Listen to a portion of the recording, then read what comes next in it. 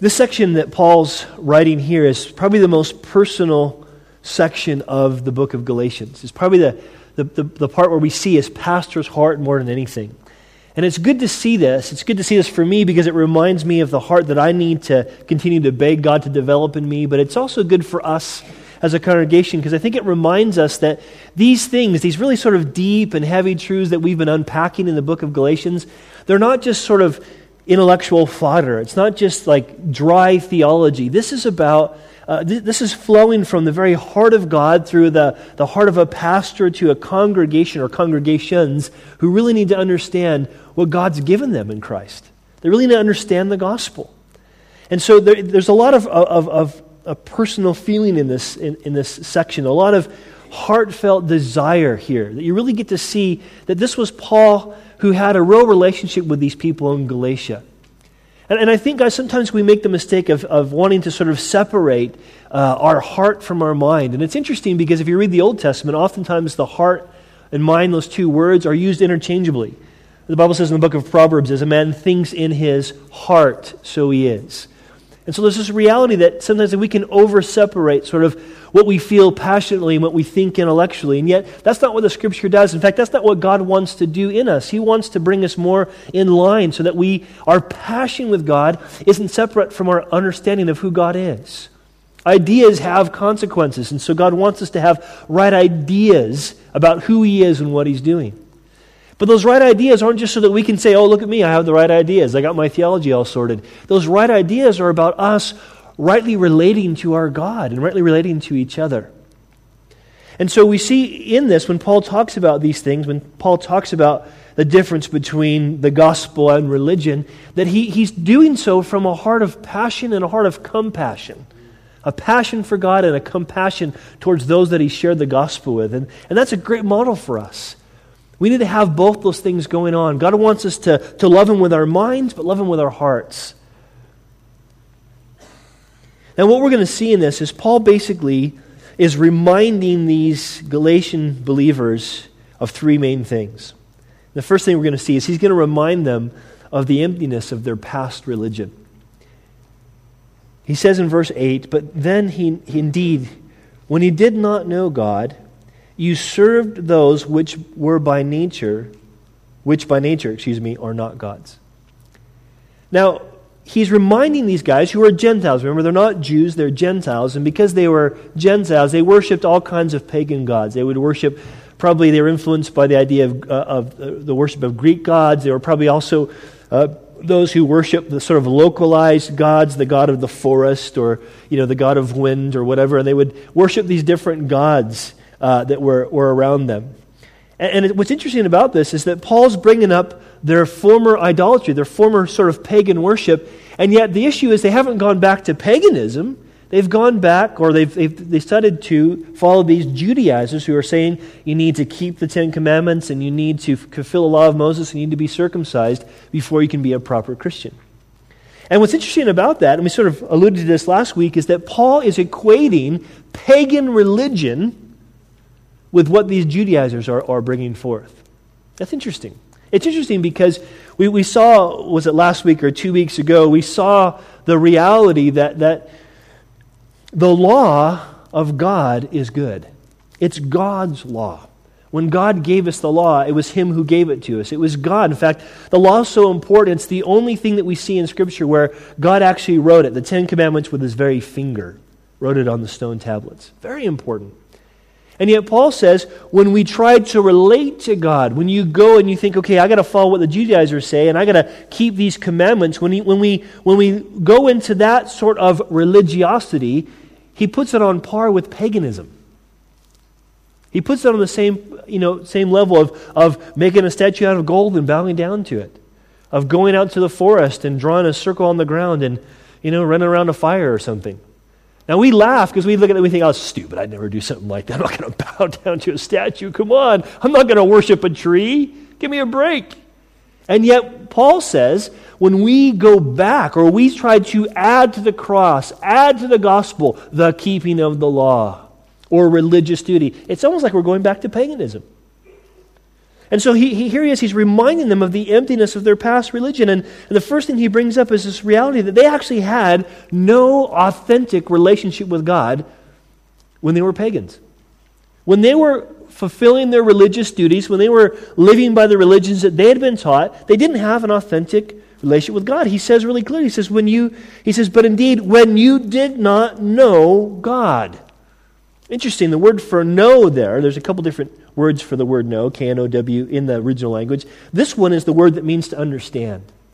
And he's saying, when you did not understand God, when your ideas about God were wrong, this is what you did.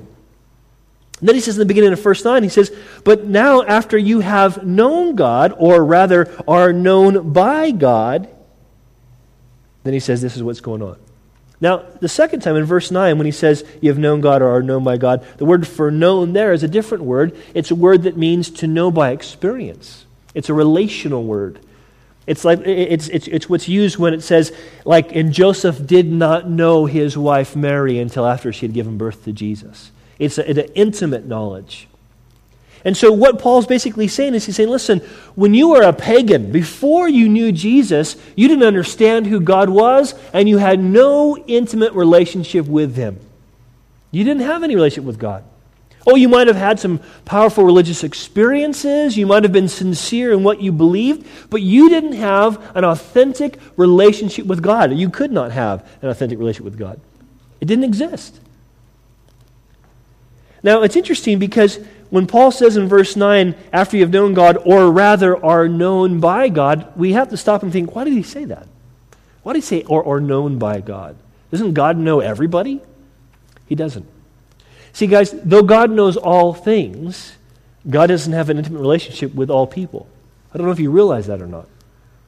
And sometimes I think we have this mindset of God has, for His part, is having a relationship with people, and in our part, we're just sort of ignoring that relationship. That's not what the Bible teaches.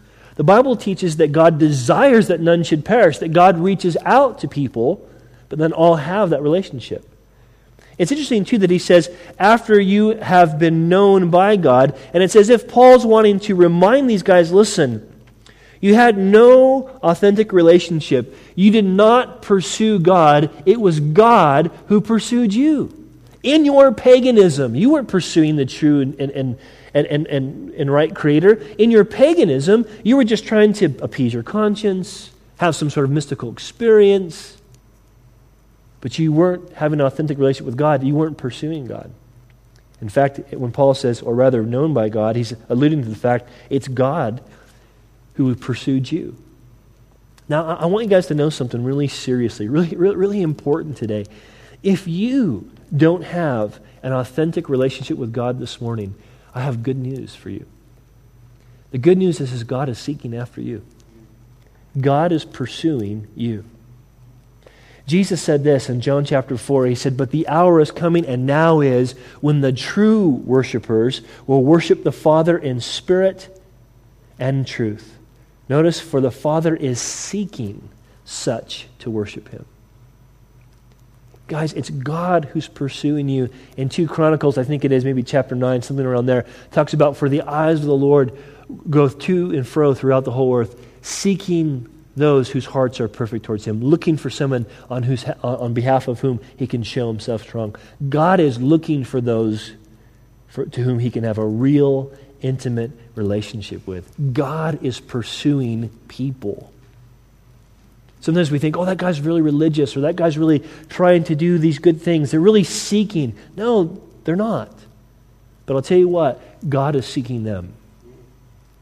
And I want you to know that, guys. I want you to know that not because I'm trying to make you feel bad or trying to question your sincerity for being here or not being here. I just want you to know how much God desires you. And how empty it is and how much of a waste of time it is for you to think, oh, it's all right, God, don't chase me, I'll figure you out. Just let me do my thing. Let me make my rules, make my regulations. Let me dance around the fire or memorize these scriptures or study these religious books. I'll figure you out, God, don't bother me. Now, God's saying, listen, it doesn't work that way. You can have no authentic relationship through me. Paul's saying to the Galatians, listen, don't you know? You didn't know God then. But not only that, he says in verse 8, he says, when you did not know God, he said, you serve those which by nature are not God's. The word for serve there means to be a slave to, but it can be used in the idea of worship, of just sort of giving your all to something. He says, you gave your all to those who by nature weren't God's. In fact, he says in the latter part of verse 9, he says that you've known God in the past, or you've had this relationship in the past, you've known God through Christ. How is it, he says in verse 9, that you turn again to the weak and beggarly elements, to which you desire again to be in bondage? He says you observed days and months and seasons and years. In other words, he says, guys, listen, not only do you not have any authentic relationship through that paganism or through this false religion, but the other issue is you end up worshiping something that's not worthy of worship. Martin Luther said that our hearts are idol-making factories. Have you found that to be true? I have. It's amazing the things that I will worship. It's amazing. I won't call it worship. I'll call it just prioritize. I'm prioritizing. Am I really prioritizing? Or am I worshiping? There's oftentimes, guys, when our hearts will long to exalt something other than God, even if we know intellectually that God alone is worthy to be exalted. We worship things that aren't worthy to be worshipped. And this is what Paul's saying. Paul's saying, this is what you did. How is it, he's saying to them at the end of verse 9, how is it that you would desire again to go back into that bondage? Why would you want to go back to this, as he describes in verse 10, this formalism of observing days and months and years? Why would you want to go back to some sort of religiosity that doesn't allow you, that doesn't help you to know the true and living God, have a relationship with the true and living God, be freed by the true and living God? Why would you want to go back to that, he says? In fact, he's so worried about this, he says, I'm afraid for you, lest I have labored for you in vain. He says, I'm worried, man. Did you really come to know Jesus? Now, Paul wrote this in Romans chapter 1. He said, this is talking about mankind in general, okay? He says, professing to be wise, mankind became fools and changed the glory of the incorruptible God into an image made like corruptible man and birds and four-footed animals and creeping things. Mankind exchanged the truth of God for a lie and worshipped and served the creature rather than the Creator, who is blessed forever. Amen. It's amazing, guys, how much worship can digress. You need to know something. You were made to worship. You do it. The issue is not whether or not you worship. The issue is, who do you worship? What happens to us naturally, guys, because we have this fallen nature, is we have a tendency, like the rest of mankind, to worship a God that is less than our Creator. To worship a God of our own imagination. To worship a God that we can form with our hands. You know why we do that? We do that because we want to be in control. If you can form a God, you can control a God.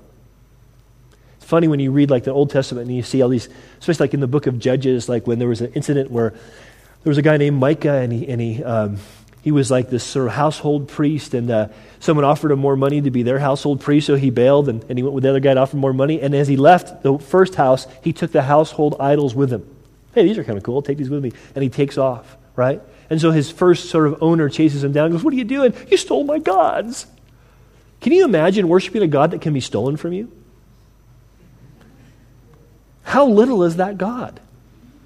How unworthy is that God? But we do the same thing, don't we? We do the same thing. We bow at the altar of Darwinianism. Oh, it's just all happened by accident. Has it now? Is there any science behind that whatsoever? Nope. But we bow to it. We bow to the idol of self all the time. I need to get what I need to get. Why? Does it ever bring any pleasure or satisfaction? No, you end up just empty and miserable. It's funny, this morning when after I had my time with the Lord, I was checking my emails and stuff, and I looked on Facebook, as I usually do, and there was one of my friends from high school. He was our valedictorian, which means he was the very top of the class. Genius. Went to Berkeley. Very bright man. He was talking about in his little Facebook thing. He said, "How is it that the mundane things of life just seem to be a waste? Why do I have to do all these things? He said, doesn't it make life seem pointless? And he got like 15 comments on this. And all these comments were, yeah, life just seems to be so pointless. And, I look for purpose in this. And I found if I just do this, and all these things. And I thought, I have to say something. And so I just said, I would encourage all you guys to read or reread Ecclesiastes and see that a man who had the resources to get anything he wanted and to do anything he wanted said all life is vain and grasping at the wind. And I said, and I really encourage you guys to check out what his conclusion was in chapter 12. I just thought, I'm just hoping, I can't wait. Either they're going to hate me and block me from their friends, or they're going to hopefully get some good dialogue going on. But it's amazing, guys. This is what happens. Why did they all feel this way? What are these very intelligent, very, very nice people? Most of the people that were on that list I knew personally. They were nice people, nice families, worked hard, cared for their neighbors. Nice people. Why are their lives so empty? Because they are worshiping somebody other than their Creator God through Jesus. And it's not just, guys, who we worship. It's also how we worship. Because these guys were thinking, we're still worshiping Jesus. We're just doing it through the law. And Paul goes, no, you're not. You're just going back to paganism. Those weak and beggarly elements. Those principles of, I'm going to relate to God by what I do. What a waste of time, he says. Now, here's the thing, guys.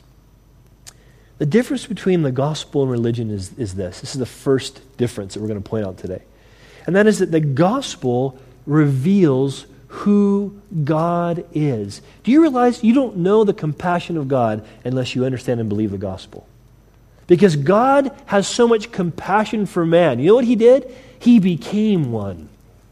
He became a man.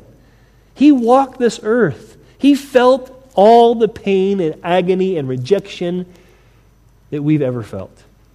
He was tempted in every way that we've been tempted, yet without sin. The Bible says. How do you know that God's a God of compassion? You only know that because God became a man in the form of Jesus. You don't understand that God's a God of mercy apart from the gospel. You don't understand that God's a God of justice apart from the gospel. You can't understand that God is a God of love apart from the gospel. You see that all most clearly revealed through Jesus Christ and Him crucified. How can you know the God who made you if you won't believe the gospel? Religion won't reveal it to you. In fact, it's the gospel that reveals God, and you know what religion does? Religion actually conceals God. Because you know what happens? When we think, okay, I got God figured out, and since I got Him figured out, I'll just stick to doing this. I'll do this thing, and this thing, and this thing, and this thing. We think we got God in our box, and we got Him taken care of. You know what we've done? We've blinded ourselves. It's like we've closed our eyes. You ever tried to share Jesus with somebody, and as you're kind of answering their questions and dealing with their objections, and then they go, well, I don't know, but no matter what, I won't believe. They just get to this place where they just say, no. I won't believe that God's this way. I won't believe. I had someone tell me once, a young person that I was ministering to, she said, my God would never send anybody to hell. And I said, you're right, your God wouldn't. God doesn't exist and is unable to save anybody. Because the God of the Bible is not so much sending people to hell, but allowing them to go where they desire. But the God of the Bible has so much compassion on those who desire to go to hell, that He became a man and died for them as He did die for you. And you can know that you don't have to ever be there. You don't have to ever fear that because of what He's done. You see, guys, the gospel reveals who God is, and religion, it only blinds us to it. That's why it's empty. That's why it's vain. That's why it's a waste. Doesn't matter what kind of religion it is. You can pick any form you want. The bottom line is, it conceals who God is. Now he continues in verse 12, after he talks about the emptiness of their past religion. He reminds them of the love they've had in their relationship. He reminds them of the love relationship they had together when they first met. He says in verse 12, he says, brethren, I urge you to become like me, that is, be free from these Judaizers, these false teachings, for I became like you. In other words, Paul says, listen, when I came to you, I didn't come as a Jew, though Paul was a Hebrew of Hebrews, as he says about himself. He says, I didn't come as a Jew. He says, I came and I ministered to you on your level. I had a bacon sandwich with you, you know. We had a chat. You know, we talked about the idols that you worshipped, you know. I met you where you're at. Was I under the dominion of the law when you met me? No. I became like you. Not so that you could become a Jew, so that you could be free from the gospel. And then he says this in verse 12. He says, you have not injured me at all. Now this might seem odd to you, but I know exactly why Paul said this. If any of you ever get called to pastoral ministry or leadership of any kind, or if you've done any kind of leadership of any kind, you know exactly why Paul said this. He said this because when you are trying to help somebody, you know the first thing that pops into their head? You're just mad at me. You're just trying to get back at me. Man, it happens all the time. It's amazing how often when I'll call somebody up or go to see somebody and say, man, how you doing? What's going on? And stuff comes out of their life, and I'll just say, you know, the Lord really... I might say I was worried about that. You know, God really wants to help you get rid of that. You're just saying that. What do you want that for? What, so I'll come and give you money at church? Is that what your motivation is? You're just mad at me because I told you I didn't like that sermon the other week. And then, I mean, it's amazing the kind of rubbish that comes out. You're like, whoa, you haven't injured me, man. You're not hurting my feelings. I'm just trying to help you. And it's like Paul's saying, listen, I'm not saying this stuff to you because I wish you were following me. I'm saying this stuff to you because I'm concerned for you. I love you guys, he's saying to them. Remember, we had this great relationship. And then what does he say? He gives us some details about what happened when he first preached to them. He says, you know, because of physical infirmity, I preached the gospel to you at first. And he says, in my trial, which was in my flesh, you did not despise or reject, but you received me as an angel of God, even as Christ Jesus. Now, we don't know exactly what his sickness was. We know it seems to be indicated that it affected his eyes. We'll see this later on in Galatians chapter 6. There are different speculations of what that might be. Could have got malaria, and that was causing some sort of infection in his eyes. He could have had some other sort of disease. But whatever he had, it was pretty repulsive because people were like, you know. And yet Paul says, it was that reason that I preached the gospel to you. Now, there's two things in this. It could be that Paul was on his way somewhere else. He gets sick, right? So he can't go on any further. So he's like, well, since I'm here, I might as well share Jesus with people. But you know, this other thing is this, is that Paul, even though he was so sick he couldn't travel on, you know what he did instead? He shared Jesus with people. Guys, this is gospel love. Gospel love is the kind of love that says, even though I'm suffering, I'm going to forget about me and share Jesus with people anyway. I want to show Jesus to people anyway. That's gospel love.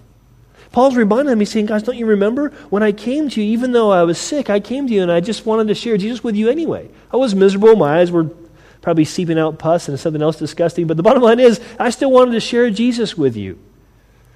And when he says to them in verse 14 about the fact that they received him as an angel of God, he's talking about this reality that they received the message. There was something about what Paul had said that so resonated in them. They thought, man, this is from God. Now, Paul had a similar experience to this in 1 Thessalonians. Check this out. Paul said this to the Thessalonians, different from the Galatians, but a similar experience. He said, for this reason we also thank God without ceasing, because when you received the word of God, which you heard from us, you welcomed it not as the word of men, but as it is in truth the word of God, which also effectively works in you who believe. When Paul preached to the Thessalonians, when Paul preached to the Galatians, what was powerful about Paul's preaching was not his preaching. History tells us that he was sort of boring. We even sort of seen hinted, like in 2 Corinthians, how they said, man, his speech is contemptible. The guy stutters, he slurs, he's kind of have a nasally voice. He's horrible to listen to. But the content is so weighty. They couldn't deny the content of what he was saying. That truth resonated in their hearts. They couldn't say, man, they had to say, that's from God. That is from God. Sometimes, guys, I have people saying that, you know, they'll come to church, ours or somebody else's, and they'll go, you know, I don't know, that preacher was talking right at me. He was just sort of picking on me the whole time, and I'm not sure if I want to go back there. And then every time I hear that, I always laugh because I think, you know, that's not the preacher picking on you. It's the Holy Spirit speaking to you. I can't tell you how many times people come to me and say, you were staring right at me when you said this thing. I'm like, to be honest with you, I don't stare at any of you. I look at your foreheads. It's a technique in public speaking so you don't get distracted. That's distracting. Stop it. And so but the thing is that people are like, you looked right at me. No, the Holy Spirit's just convicting you of something true. He's just saying, this is true, listen up. This is from God, listen up. And Paul's reminding the Galatians, he's saying, this is the experience that you had. When I shared the gospel, even though I had these nasty looking eyes and I was sick and wasn't feeling the greatest, I loved you enough to say, let me tell you about this Jesus and how he frees you from this paganism, that you said, man, right on. That resonates with us. There's something true about that. Paul's saying, this is the experience you had. And check this out, guys. Look at how they responded to this in verse 15. It says, and what then was the blessing you enjoyed? He says, for I bear you witness, if possible, you would have plucked out your own eyes and given them to me. In other words, it didn't just resonate in your heart that it was true, but you were so impacted by it that you wanted to show me gospel love. Oh man, poor Paul, he's suffering. He's our brother. In Christ, we know Jesus, he knows Jesus, he shared Jesus with us. If we could only somehow could pick up my eye and stick it in yours, I'd do it, you know? That's gospel love. Now, guys, remember what he's doing? He's reminding them, he's saying, listen, don't you understand? This is what happened. You saw me demonstrate this. And when the gospel impacted you, you wanted to demonstrate this. And then he contrasts it. Listen to the false teachers. Check it out. In verse 16, he says, have I therefore become your enemy because I tell you the truth? They, speaking of the Judaizers, verse 17, zealously court you, but for no good. Yes, they want to exclude you, that is, take you away from other believers, take you away from Christ himself, that you may be what? Zealous for them. Now, Paul is not saying zeal's bad, because he obviously says in verse 18, it's good to be zealous and a good thing always, not just with me, but just to be good to be zealous about God. He's not saying zeal's bad. Zeal's good. Just pray that God would give us more zeal, more passion, that we'd burn more for him. What he's saying is, you got to be zealous for the right thing.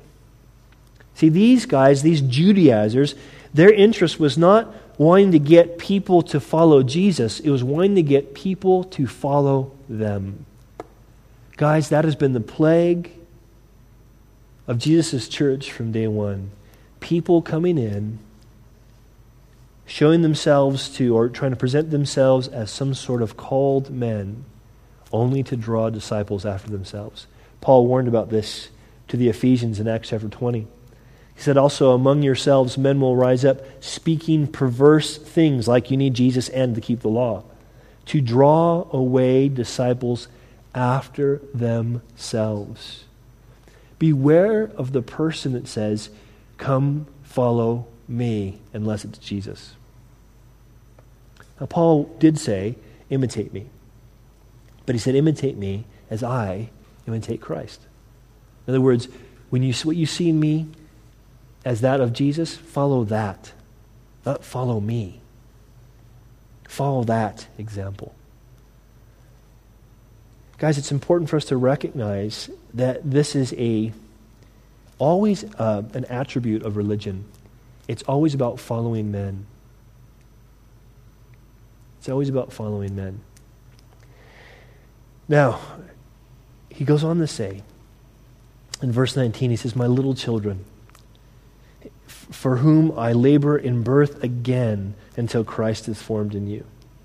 I would like to be present with you now and to change my tone, for I have my doubts about you. Now, Paul here is not trying to make them feel guilty or manipulate them. He's just rightly exercising his authority. The authority that he's exercising is not one of, you should be following me and not them. It's, you should be following the gospel and not them. Notice that Paul says he's laboring for them again, not until Christ comes into them, but until Christ is formed in them. And this is a good sort of attribute, the way you can tell, is this a religious thing I'm involved in, or is this a God thing I'm involved in? A religious thing is just happy that you will tick a box and enter in and commit to a group or a function. But a God thing, what God's interested in, is not just you being a part of a church, but you being conformed to the image of Christ. That's what God's wanting to do. God's wanting to make you like Jesus. You know why? Because you're going to be married to him forever. You're going to spend eternity with him.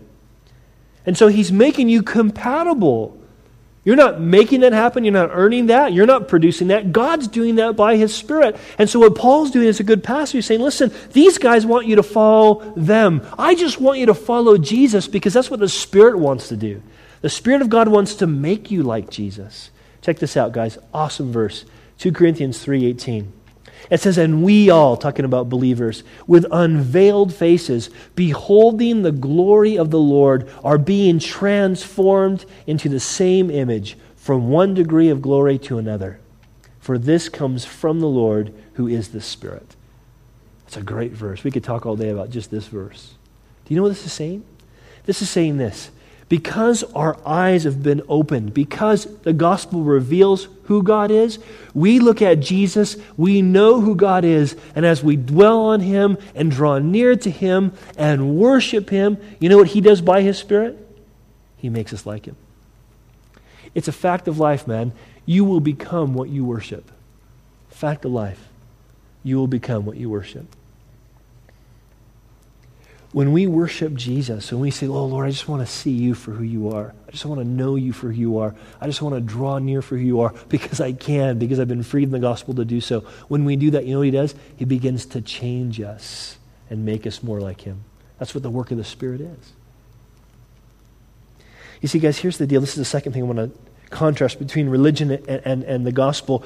The gospel, we see this in Paul's life, and Paul even said he saw this in the Galatians' life. The gospel inspires self-sacrifice. When you dwell on Jesus, who is the gospel, when your focus is on Him, when you're worshiping Him and following Him, you think, wow, He set me free. I'm already accepted by God. I'm already righteous before God. I'm already destined for eternity with God because of what He's done through the gospel. And we see that and we understand that and we worship Him because of that. You know what that inspires us to do? Laying down our lives for other people. It's the most natural thing. When we know what God's done for us, we know the completeness of it, the sufficiency of it, the natural response is, yes, Lord, I want to love people like that. That's what I want to be made into. I want to be like that. But when we try to relate to people, or relate to God, through religion, see, the gospel inspires self-sacrifice, but religion only inspires self-exaltation. Religion only inspires you to exalt yourself. Think about how the rabbis used to pray, guys. The religious rabbis used to pray, God, I thank you that I am not a woman or a slave or a Gentile. Think about how the Pharisee prayed in Luke 18, I think it is, where the Pharisee prays, Lord, thank you that I'm not like other men. I fast twice a week, and I tithe all that I have. And what is he doing? He's exalting himself. This is what religion does. God, we can be that way. Even as Christians, we can be that way. God, thank you that we're not like that church. We actually study the Bible unlike them. God, thank you that we actually are committed in our small groups. They just have donuts and mess about. We're serious. Pharisee cap, straighten it up, you know. We do this. We can get religious and exalt ourselves. Well, we're raising our kids in the Lord, unlike some people. And we can exalt ourselves. You know what that brings? Death. It brings nothing. It does not communicate the gospel. It does not free us. It brings bondage. And you know what? You guys know what I mean, because you've all done it. So have I. You know exactly what I mean. And Paul is saying, listen, this is what the gospel does. It inspires a self-sacrifice, but religion, it only inspires self-exaltation. Guys, let me ask you something. In your walk with God, are you finding yourself wanting to look to others and meet their needs more, or wanting to see how you can put yourself a higher notch up? Because if you're trying to relate to God by religious works, by deeds, you know what's probably happening? You're looking for a way to make yourself look better. But if you're gazing on the glory of Jesus, you know how you know that's happening? You know how you know you're seeing Jesus correctly? Because you're thinking, how can I give this away? How can I bless people? How can I love people? Because that's what the Spirit's going to do. He's going to transform you. Paul's saying, listen, don't you know we've had this love relationship, and don't you know that was a fruit of the gospel? And can't you see this new relationship with these Judaizers? All it's doing is causing you to get puffed up in yourself. It's worthless. Now, lastly, this last section, Paul deals with the reality of what the Old Testament teaches. He reminds them, okay, you guys are saying you're following the Old Testament because, okay, we're Gentiles, we got to get right with God, so we better follow the Old Testament law so that we can become Jews, so that we can become Christians. And he's saying, do you even understand what the Old Testament teaches? Do you understand the reality of the Old Testament teaching? So he's going to remind him of this. Now, this is considered one of the toughest parts of Galatians because, well, as you'll see, it seems a bit confusing, even the way it's worded. It's really not that tough to understand, so you're just going to have to concentrate a little bit, but it seems tough because he's dealing with Old Testament stories that we're not always familiar with, and he's using them allegorically. So look what he says first in verse 21. Paul says, "Tell me, you who desire to be under the law." In other words, any one of you among you wants to be religious. He says, "Do you not hear the law?" He says, "For it is written that Abraham had 2 sons." Now, why does he say that? Well, he says it, one, because it's a historical fact, and he says it for another reason. He says it is because the Jews prided themselves on being the sons of Abraham, didn't they? Remember the Pharisees to Jesus? Well, we're Abraham's. We have Abraham as our father. Don't know who your dad is. And Jesus very politely, very firmly said, actually, by your works, it's pretty clear that the devil is your father. That's what Jesus said to them. He says, don't get all puffed up. John the Baptist too. John the Baptist said, don't be claiming Abraham, you have Abraham as your father. God can take these stones and make children for Abraham.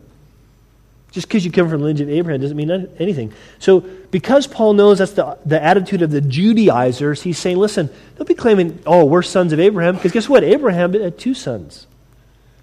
He says in verse 22, the one by a bondwoman, that's Hagar, who we'll see mentioned in a second, the other by a free woman, that's Sarah, Abraham's wife Sarah. He says, but he who was of the bondwoman, which was Ishmael, was born according to the flesh.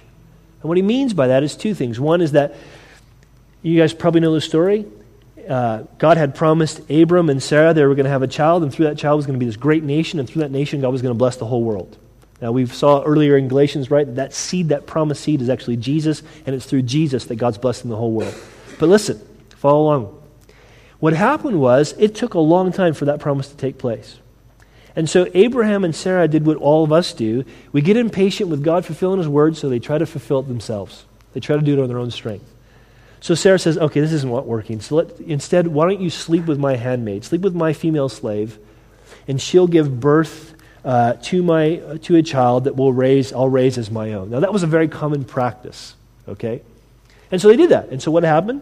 Abraham, being the man that he is, the male that he is, said, okay, I'll sleep with another woman. That's cool. If I have to do it for God, I'll do it. So he does it. And she gets pregnant. And what happens? He gives birth to Ishmael. Gives birth to Ishmael. So it's a child according to the flesh because, in a sense, it was them taking matters into their own hands, them trying to do it on their own strength. The flesh representing human strength. But also, listen, it was something natural. Abraham obviously was able to still get a woman pregnant. This woman, Hagar, was able to get pregnant. It was very natural. But listen, he who was of the free woman, that's verse 23, speaking of Isaac, he who was of the free woman, Isaac being born from Sarah, came through promise.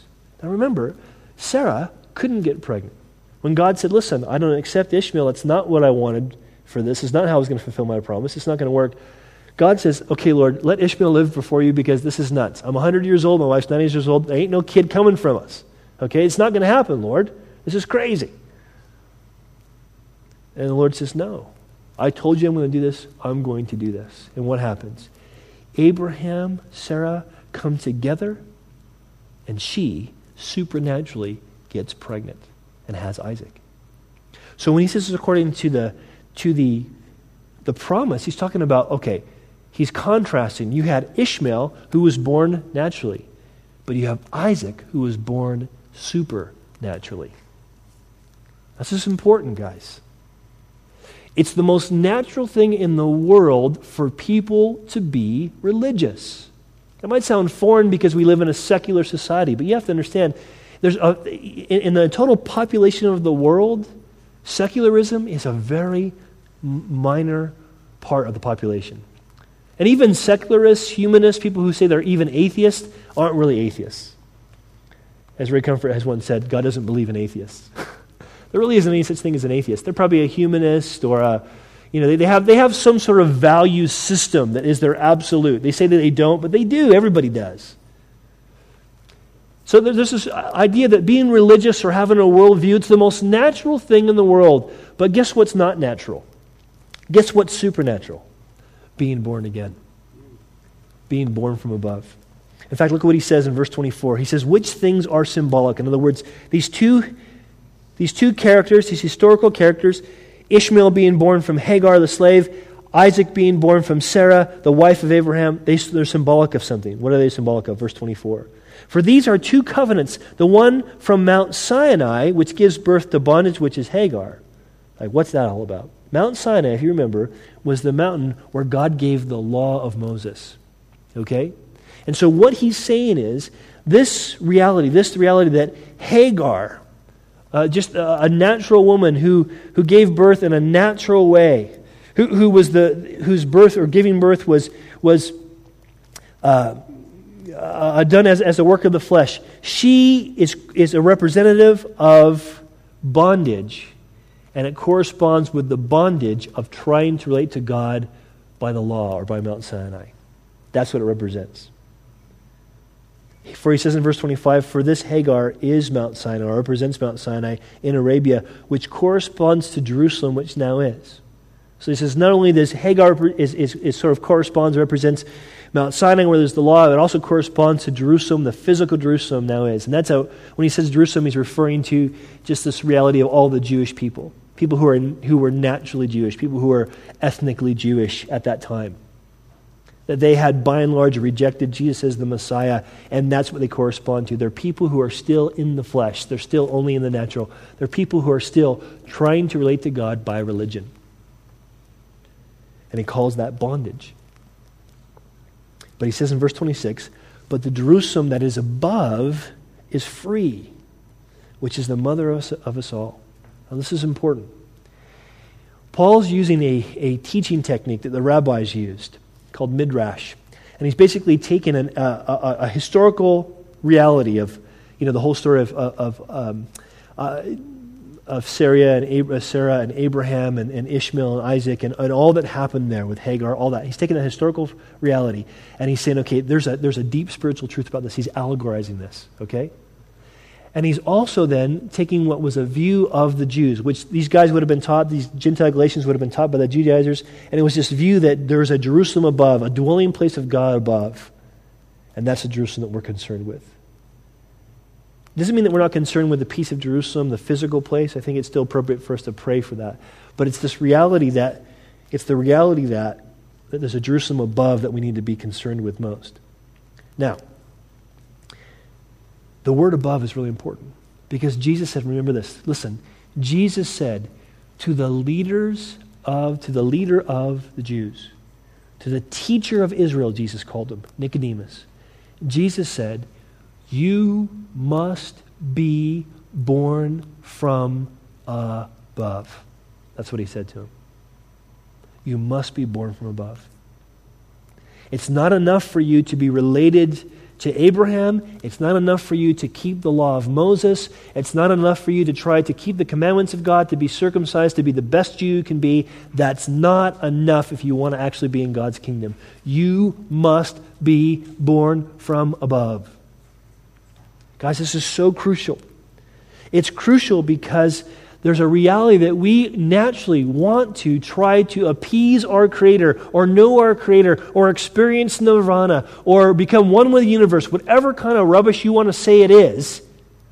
We want to, by natural religion, be right with God. And what Paul's saying here echoes what Jesus said. You must be born from the Jerusalem above. God has to give life to you. God has to give the relationship to you. And as we saw earlier, guys, God is seeking that out. God's seeking that out. When he quotes Isaiah 54:1 here, rejoice, O barren, break forth and shout, you who are not in labor, for the desolate has many more children than she who is a husband. He's quoting Isaiah when Isaiah is talking about the Jews being in captivity with the Babylonians, and how the fact is they're going to be released soon, and when they're released soon, God's going to continue the work that he started in them. Guys, here's the reality. Paul is saying this. He's given what seems to us to be a complicated analogy, but to the Jews would have been very clear. That your religion is not going to be enough. You need the birth that comes from above. Theologians call it regeneration. You might have heard other people say you need to be born again. Coming to church is not going to guarantee you a relationship with God. Reading your Bible is not going to make you right with God. Praying is not going to give you a righteous standing before God. You must be born again through the gospel. God has to give you life. It's the gospel. It's good news because God wants to give you life. He wants to birth you into his family. Stay with me. I'm almost done. It's going to get even a little bit more serious. It says in verse 28, "Now we, brethren, as Isaac," you notice the word "was" in a New King James or King James is italicized. It means it's not supposed to be there. You can cross it out, actually. "Now we, brethren, as Isaac, are children of promise. But as he who was born according to the flesh then persecuted him who was born according to the Spirit, even so it is now." Paul's saying, guys, listen, you need to understand that if we've received what Christ has done through us, if we've believed the gospel, we have been supernaturally born. As much as it was a miracle that God allowed Isaac to be conceived and birthed through his mom Sarah, as much as that was a miracle, a greater miracle is the miracle of regeneration. That God's, and what Paul's saying, listen, don't you realize a miracle's been done? You are a child of promise because of the gospel, if you've believed the gospel. We're supernaturally sons through the gospel. That's what he's saying. But he's also saying this, because that's the case, we're going to be persecuted because of the gospel. Now, religious people fight against each other, don't they? Religious people kill each other all the time. It happens all the time. It's not just Christians that get persecuted. Muslims persecute Hindus. Hindus persecute those who are Sikhs. Sikhs persecute whoever. I mean, people persecute each other. The Baha'i say they don't ever persecute anybody, but, it probably just remains to be seen. All religions persecute each other. Paul's not saying that persecution is strictly for Christians. What he's saying is this. He's saying, don't think you're going to get out from underneath this, because even those who say they follow Jesus, if they are just wanting to be religious, they're going to persecute you when you say, no, I'm saved by grace. I'm saved because of the gospel. I'm right with God because of the gospel. If you don't believe me, get around some religious people and just rejoice in your salvation and see how well they want to take that away from you. It's amazing. See, guys, the gospel frees us so that we can relate rightly with God, but it doesn't mean that our life's going to be easy. People are going to still mock us for it. They're going to still say that's ridiculous. Someone very close to Sarah and I said to us once, he said, you know what, you say that God forgives people no matter what their sin is. I said, yeah, he's willing. You said that Jesus died for everyone's sin. So a guy can rape and kill and murder and abuse children and then say, oh, I'm sorry, God, I was wrong, forgive me. And God will wash that all away and he'll be in heaven. If those kind of people are in heaven, I don't want to be there. That's what he said. And it just made him sick that we would talk about such a thing. One, the guy didn't understand the gospel at all. Two, he didn't understand the justice of God at all. And three, he didn't understand his own sin. There's a reality, guys, when we start talking about knowing that we are sinners saved by grace. Grace alone, through faith alone, in Christ alone.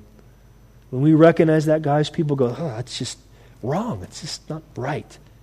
It's got to be bigger than Jesus. No, it's not. It's him. It's just him. And when we make that stand, we're persecuted.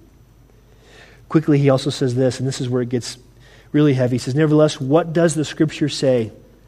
And he's quoting from Genesis where Sarah says this to Abraham, and God confirms it later. It says, cast out the bondwoman and her son.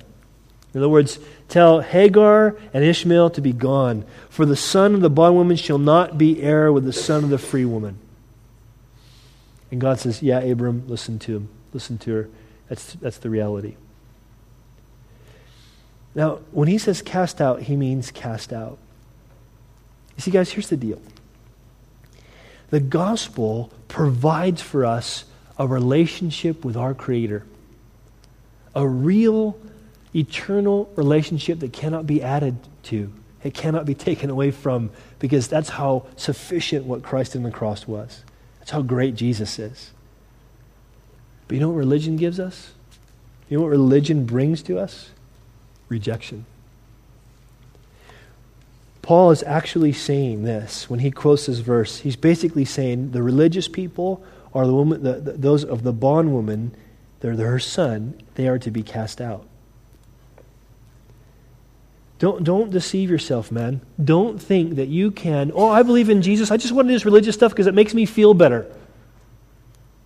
It's easier for me to just do my duty and to do my religious things instead of humbling myself before God. It's easy for me to do this instead of just simply believing in Christ alone. And so I'm going to do these things. Don't think there's not a consequence for that. Because God despises religion. Guys, this is why God said to His people, not to be harsh to them, not to belittle their effort at good works. It wasn't that. It was to get them to realize that their righteousness, the good things they do, are never the basis of their relationship with Him. And so He said to them, your righteousnesses are as filthy rags to me. Your righteousnesses, those things you try to do to think, if I do these things, then I'm right with God. If I do these things, then God accepts me. If I do these things, then God owes me something. Those righteousnesses are like used menstrual rags. That's what that means. And He's saying, listen, religion destroys. Religion brings bondage. It's the gospel that sets us free. Don't you know, guys, that's what God wants for you? He wants you to be free. He wants you to be able to just jump right into His arms, to come right into His presence, to trust Him for everything, even when life's going pear-shaped. Why? Because you know you have access to Him, you have a relationship with Him, you have position with Him, you have sonship with Him, simply because of the gospel. Religion keeps you from that. Jesus said this in Matthew 7:21-23. He said, not everyone who says to me, Lord, Lord, shall enter the kingdom of heaven, but he who does the will of my Father in heaven. Many will say to me on that day, that's the day that Jesus judges us all, Lord, Lord, have we not prophesied in your name, cast out demons in your name, and done many wonders in your name? And I will declare to them, I never knew you. Depart from me, you who practice lawlessness. I believe when Jesus has to say those words to people, He will do so with tears coming down His face. Because the Bible says God takes no pleasure in the death of the wicked. But I grieve to think that there would ever be anybody here who came to one of our gatherings that had a form of godliness but denied the power thereof. That could quote chapter and verse but didn't have a real relationship with God. Was baptized but was not born from above. Guys, I just pray that you know Him and you're known by Him. I know He's pursuing you. I know He loves you. But I just pray that you're in that place. This is not me judging you. This is me just encouraging you. Be reconciled with God. Be right with God. You can be right with God because of the gospel. The gospel provides you to be right with God. Forget about religion. It's a waste of time. Call upon the name of the Lord, and He'll save you.